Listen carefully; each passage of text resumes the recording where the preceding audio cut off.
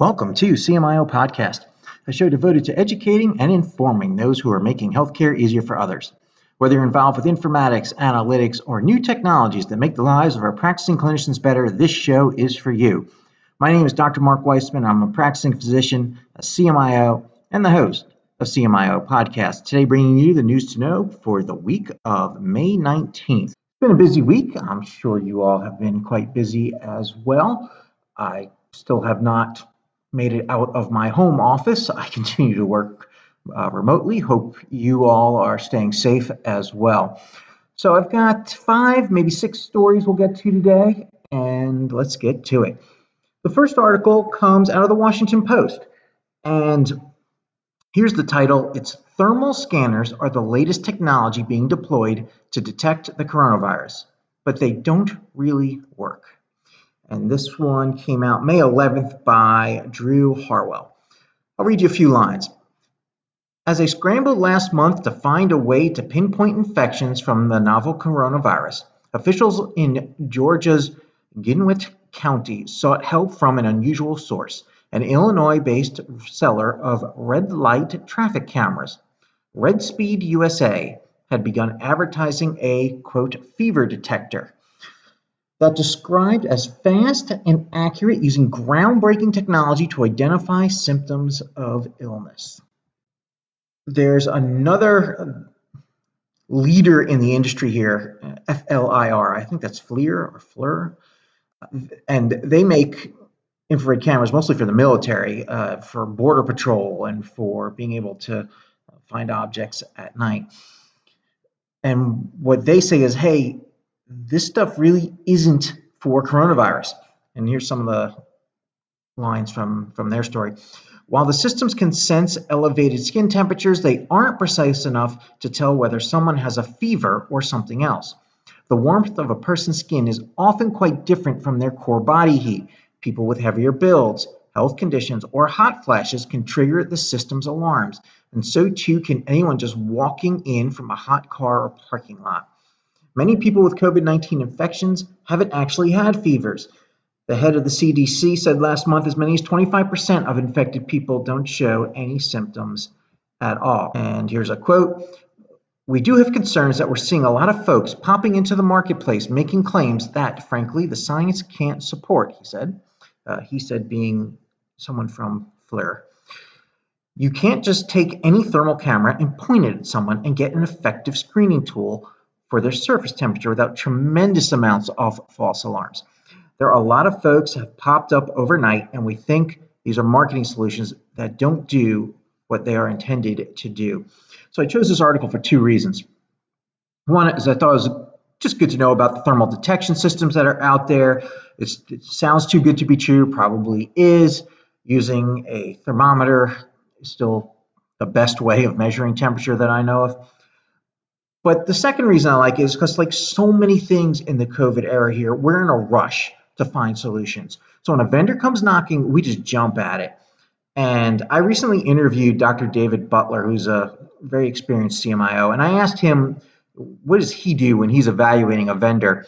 And some of the main points that I got from him is that he looks for one with a solid track record, one that has established a long-term relationship and is invested in your success. Looking for a vendor that isn't just trying to sell you solutions to problems that you don't have. They're really focused on knowing you, knowing your system, and then providing a solution if they have it, and saying that they don't have it if they don't, and not trying to bend their solution to work for you. Good vendors will know when they can add value and know when they can't. So be careful out there. There's a lot of emails hitting your inbox right now selling you the latest things. Get your email filters revved up. Next article comes out of the New York Times. And I'm going to do a couple here on telehealth. This is the first one, A Pandemic Benefit, the Expansion of Telehealth, and by Jane Brody, May 11th. Few lines from the story. Even if no other good for healthcare emerges from the coronavirus crisis, one development, the incorporation of telemedicine into routine medical care, promises to be transformative. Using technology that already exists and devices that most people have in their homes, Medical practice over the internet can result in faster diagnosis and treatments, increase the efficiency of care, and reduce patient stress. This person did a telehealth visit, and here she says, during a recent telemedicine visit, while I sat at my home computer, the doctor diagnosed a likely rotator cuff injury by having me move my painful right arm into different positions, although an MRI is likely needed to confirm my exact problem. I'll just pause here for a minute because I can see the potential where telehealth drives up the imaging studies, and because we can't feel the joint, we can't hear the murmur, so I'll just order an echo. I don't have any data to support this. It's just a gut feeling and something that we should watch. Another line or two. Even in areas where people lack good broadband connections, local telemedicine internet cafes could be established that enable patients to connect to appropriate specialists, perhaps 1,000 miles away. So let's talk about this use case. This has not worked in the past, and that was pre-COVID. I think it was CVS that tried to pair up with MD Live, and they had kiosks in their stores, and the volume was just minimal. It really didn't work. But keep in mind, they were targeting minor coughs and colds. This was really an urgent care model that they were trying to do virtually. And so perhaps scheduled visits at kiosks can bring chronic disease management to a patient population that doesn't have access to care. There are plenty of people out there. I know in this particular article, they say most people have this equipment in their home. That's a certain demographic that does. There's definitely a section of the community that does not have broadband access, that does not have a tablet or a smartphone. And so maybe this is a way of getting a kiosk into their church, into their pharmacy, into their supermarket, and then not having to go out and buy cell phone plans for your entire community. Perhaps you can get the portions of the community come to special locations and get chronic disease management. We're looking at this right now. I'm in a rural community. I'm in a rural community where broadband and cellular are not always available, and smartphones are not a guarantee. And we are seeing that a lot of our video visits fail because of patient side difficulties, usually a lack of technology, not just only misunderstanding the technology. Read one more paragraph here from the story. Remote patient monitoring options will offer reliable insights into issues that matter most to patients, will empower clinicians in delivering tailor-made counseling to patients via teleconferencing. In studies of patients infected with the liver-damaging hepatitis C virus, for example, the responses to treatment derived via video teleconferencing have been as good or better than among patients receiving in-person treatment, researchers studying the chronic liver disease have reported. Sure, hepatitis C, great use case, love it. That really is prime for telehealth. There's not a whole lot you need to touch on that liver to treat chronic hep C that's not advanced to cirrhosis or advanced cirrhosis. But let's talk about telehealth in general for a minute, because most of us now are either in the second or third phases of the telehealth journey. Phase one being the let's respond to that immediate threat, work with what we have, scale it up if possible, and learn really freaking fast.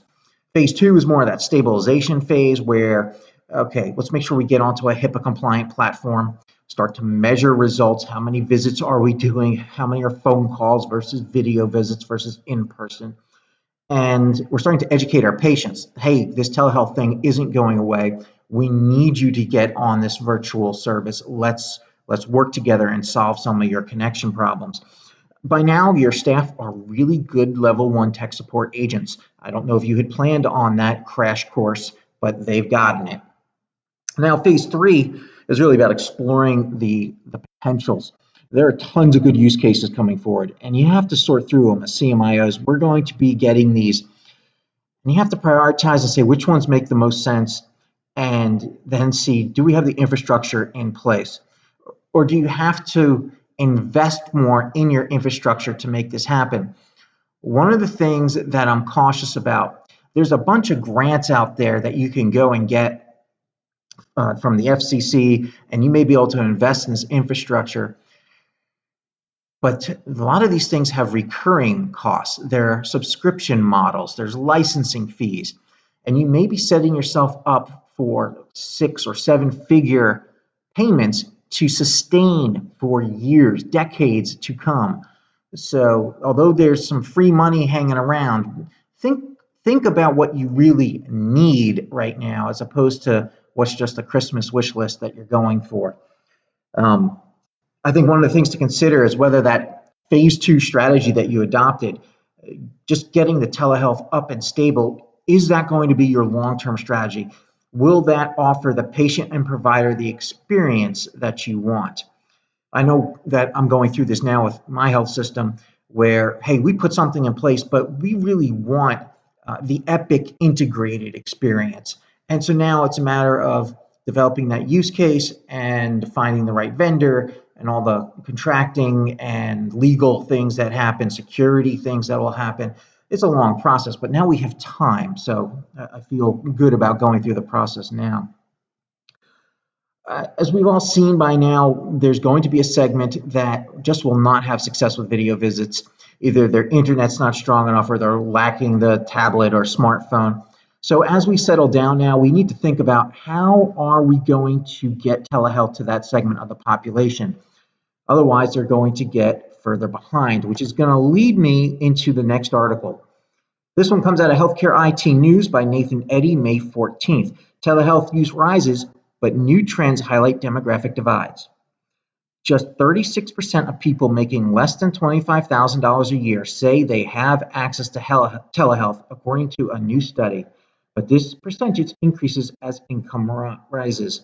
So this was a study by Black Book and Sage Growth Partners, and they surveyed 591 U.S. healthcare consumers. And they found that stress and social isolation are still fueling demand for remote behavioral and mental health services. That's not surprising. But here's some of the income data that they found. More than half, 55%, of people making 50,000 to 100,000, and 70% of those earning 100,000 to 200,000, and 70% of those with an income of more than 200,000 have access to telehealth.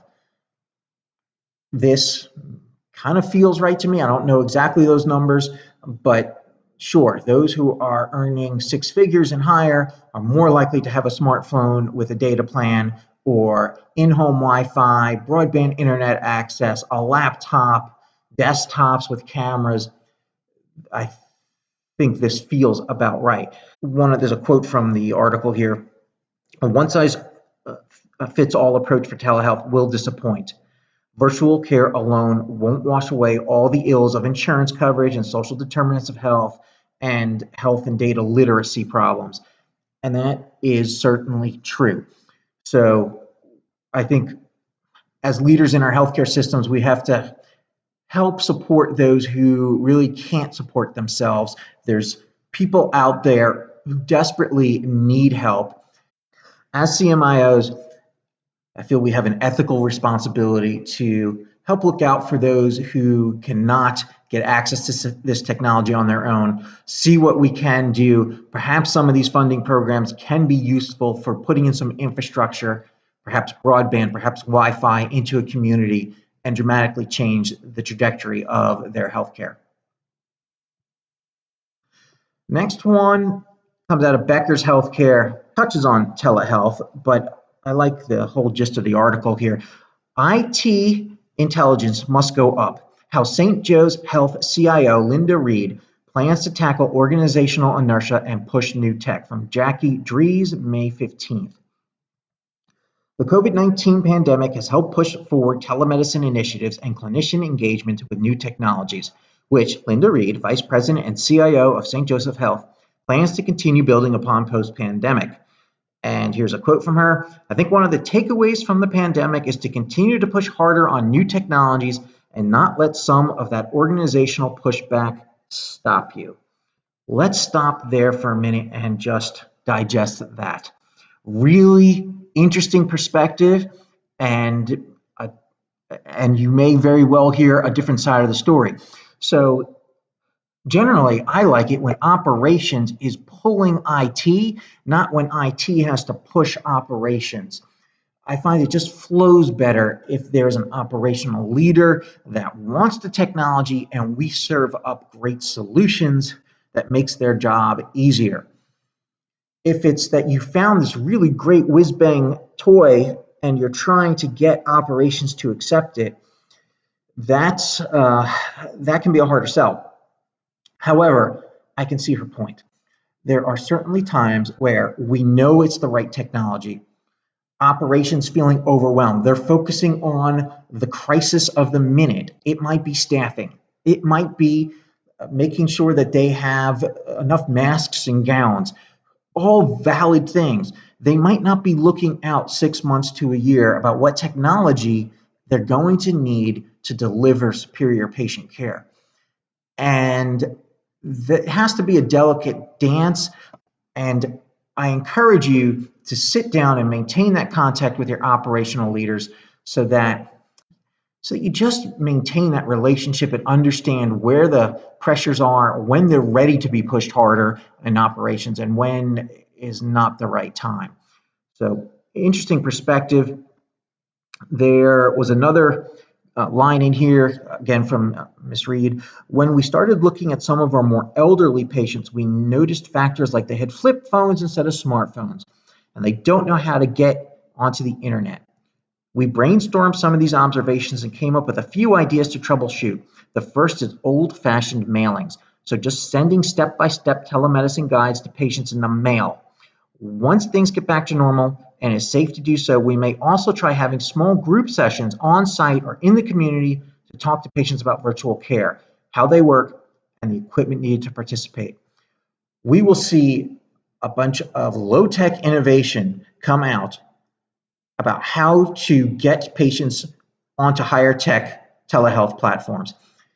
And one of the things we're considering in my organization is when patients are coming in for whatever the reason, is that we have them pull out their smartphone and we work with them to download the apps that we need them to have to do telehealth visits in the future.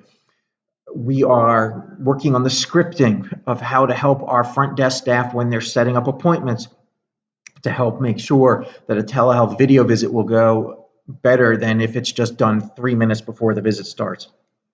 These kinds of things, and I love what she's considering here about the mailings and the small group sessions, great ideas. And if you've got others, please let me know. I'm interested. All right, this next article, it's out of Moby Health News and Laura Lovett, May 15th. Banner Health taps Lifelink to implement new waiting room chatbot. The new tech is designed to help curb face-to-face interactions during the coronavirus pandemic. For patients at Banner Health, the waiting room experience just got a lot more digital thanks to a partnership with Lifelink. The pair are now working on deploying a conversational mobile chatbot to help with intake forms and remote check-ins for both in-person and telehealth visits. The bots will be able to give patients tech advice when they're using telemedicine. When used at physical locations, the chatbots will be able to tell patients when to go directly into the exam room. The traditional pre-visit process of walking to an office, filling out paper forms, reading instructions, and then waiting for an exam room has to change. And that's a quote from Jeff Johnson, Vice President Digital Business at Banner Health. Lifelink chatbots have already helped hundreds of thousands of Banner patients navigate emergency room visits, so the concept of digitizing regular doctor appointment visits with a mobile virtual waiting room chatbot assistant was a natural extension of the technology. I love it. I think chatbots are something we really need to consider. This is a way of automating a lot of the mundane, routine things that have to be done during an office visit or intake into the hospital. And if it can be done through a conversational AI, patients are more likely to adopt it. Now, I understand we have patient portals where patients can go in and fill in their medications, and your adoption is probably pretty miserable because the interfaces aren't great and the patients have some difficulty. But if you've got a really good conversational AI, patients are getting more comfortable with that. That's what Siri is. That's what Alexa is. Will it be for 100% of our patient population? No. But I encourage you to explore this. I think there's value here that's untapped and will continue to grow over the next 18 months. I'll do one more article. This one comes out of KLAS, and this is a report from them looking at EMR offerings, particularly in AI adoption. And so they went and looked at, all right, which EMR vendors are offering integrated artificial intelligence? And actually, not a whole lot are, to be honest with you, not in really a deep way of doing it. So Epic was the only one that had more than 100 customers, and its overall performance was rated as pretty good. The up and coming is Cerner. They're getting into this, but most are in pilot phases. I think they're a little behind, but they are now coming up, and their new partnership with Amazon Web Services should certainly give them the firepower to get this done. So with Epic, I'll just read you 2 lines here. So Epic's cognitive computing platform is chosen for a number of reasons. It enables Epic EMR customers to access AI capabilities without having to engage another vendor. Some customers do also partner with other AI vendors for tools or models that Epic doesn't offer, or for projects that use non-Epic data. Although a few customers pull in non-Epic data, those that do report it being a heavy lift on their part and recommend in-house analytics expertise. The next reason is, if Epic data is used, the machine learning models are fairly easy to deploy and integrate into workflows. Customers must still solve the operational part of the equation themselves, but the platform minimizes the amount of technical work needed. The workflow integration aids in clinician adoption and is one of the platform's biggest advantages. Epic customers use AI models most heavily in clinical areas, with readmission and sepsis prediction being the most frequently reported use cases. The operational use cases mostly involve bed planning and no-show prediction. So from my experience where Epic can fall just a little bit short here is that they will help you install the model, but then they're kind of hands off. The health system really has to have its operational playbook ready to go ahead of time. Otherwise, you bought a nice algorithm, it's going to sit on the virtual shelf. As CMIOs, we have an important role to play in this. We need to make sure the end users have a good understanding of the model so that they trust it, that they have a good operational plan to act on the results that they see, and that they're going to stick with this over time. You can't just drop it on the first false positive or false negative that happens. There isn't a model out there that has perfect sensitivity and specificity. It's always going to be a trade-off. And having, again, this is one of those areas where I would insist there being an operational leader being at the front of the spear here. This is not something where you want IT saying, we've got great technology and here, catch. That's a recipe for failure, in my opinion. I think I'll wrap it up there for today. I hope you all have a good week. That's our show. Thank you for listening to CMIO Podcast. You can reach out to me on LinkedIn, send me your ideas for shows, guests you'd like to hear from, or just to connect, and I look forward to bringing you our next episode.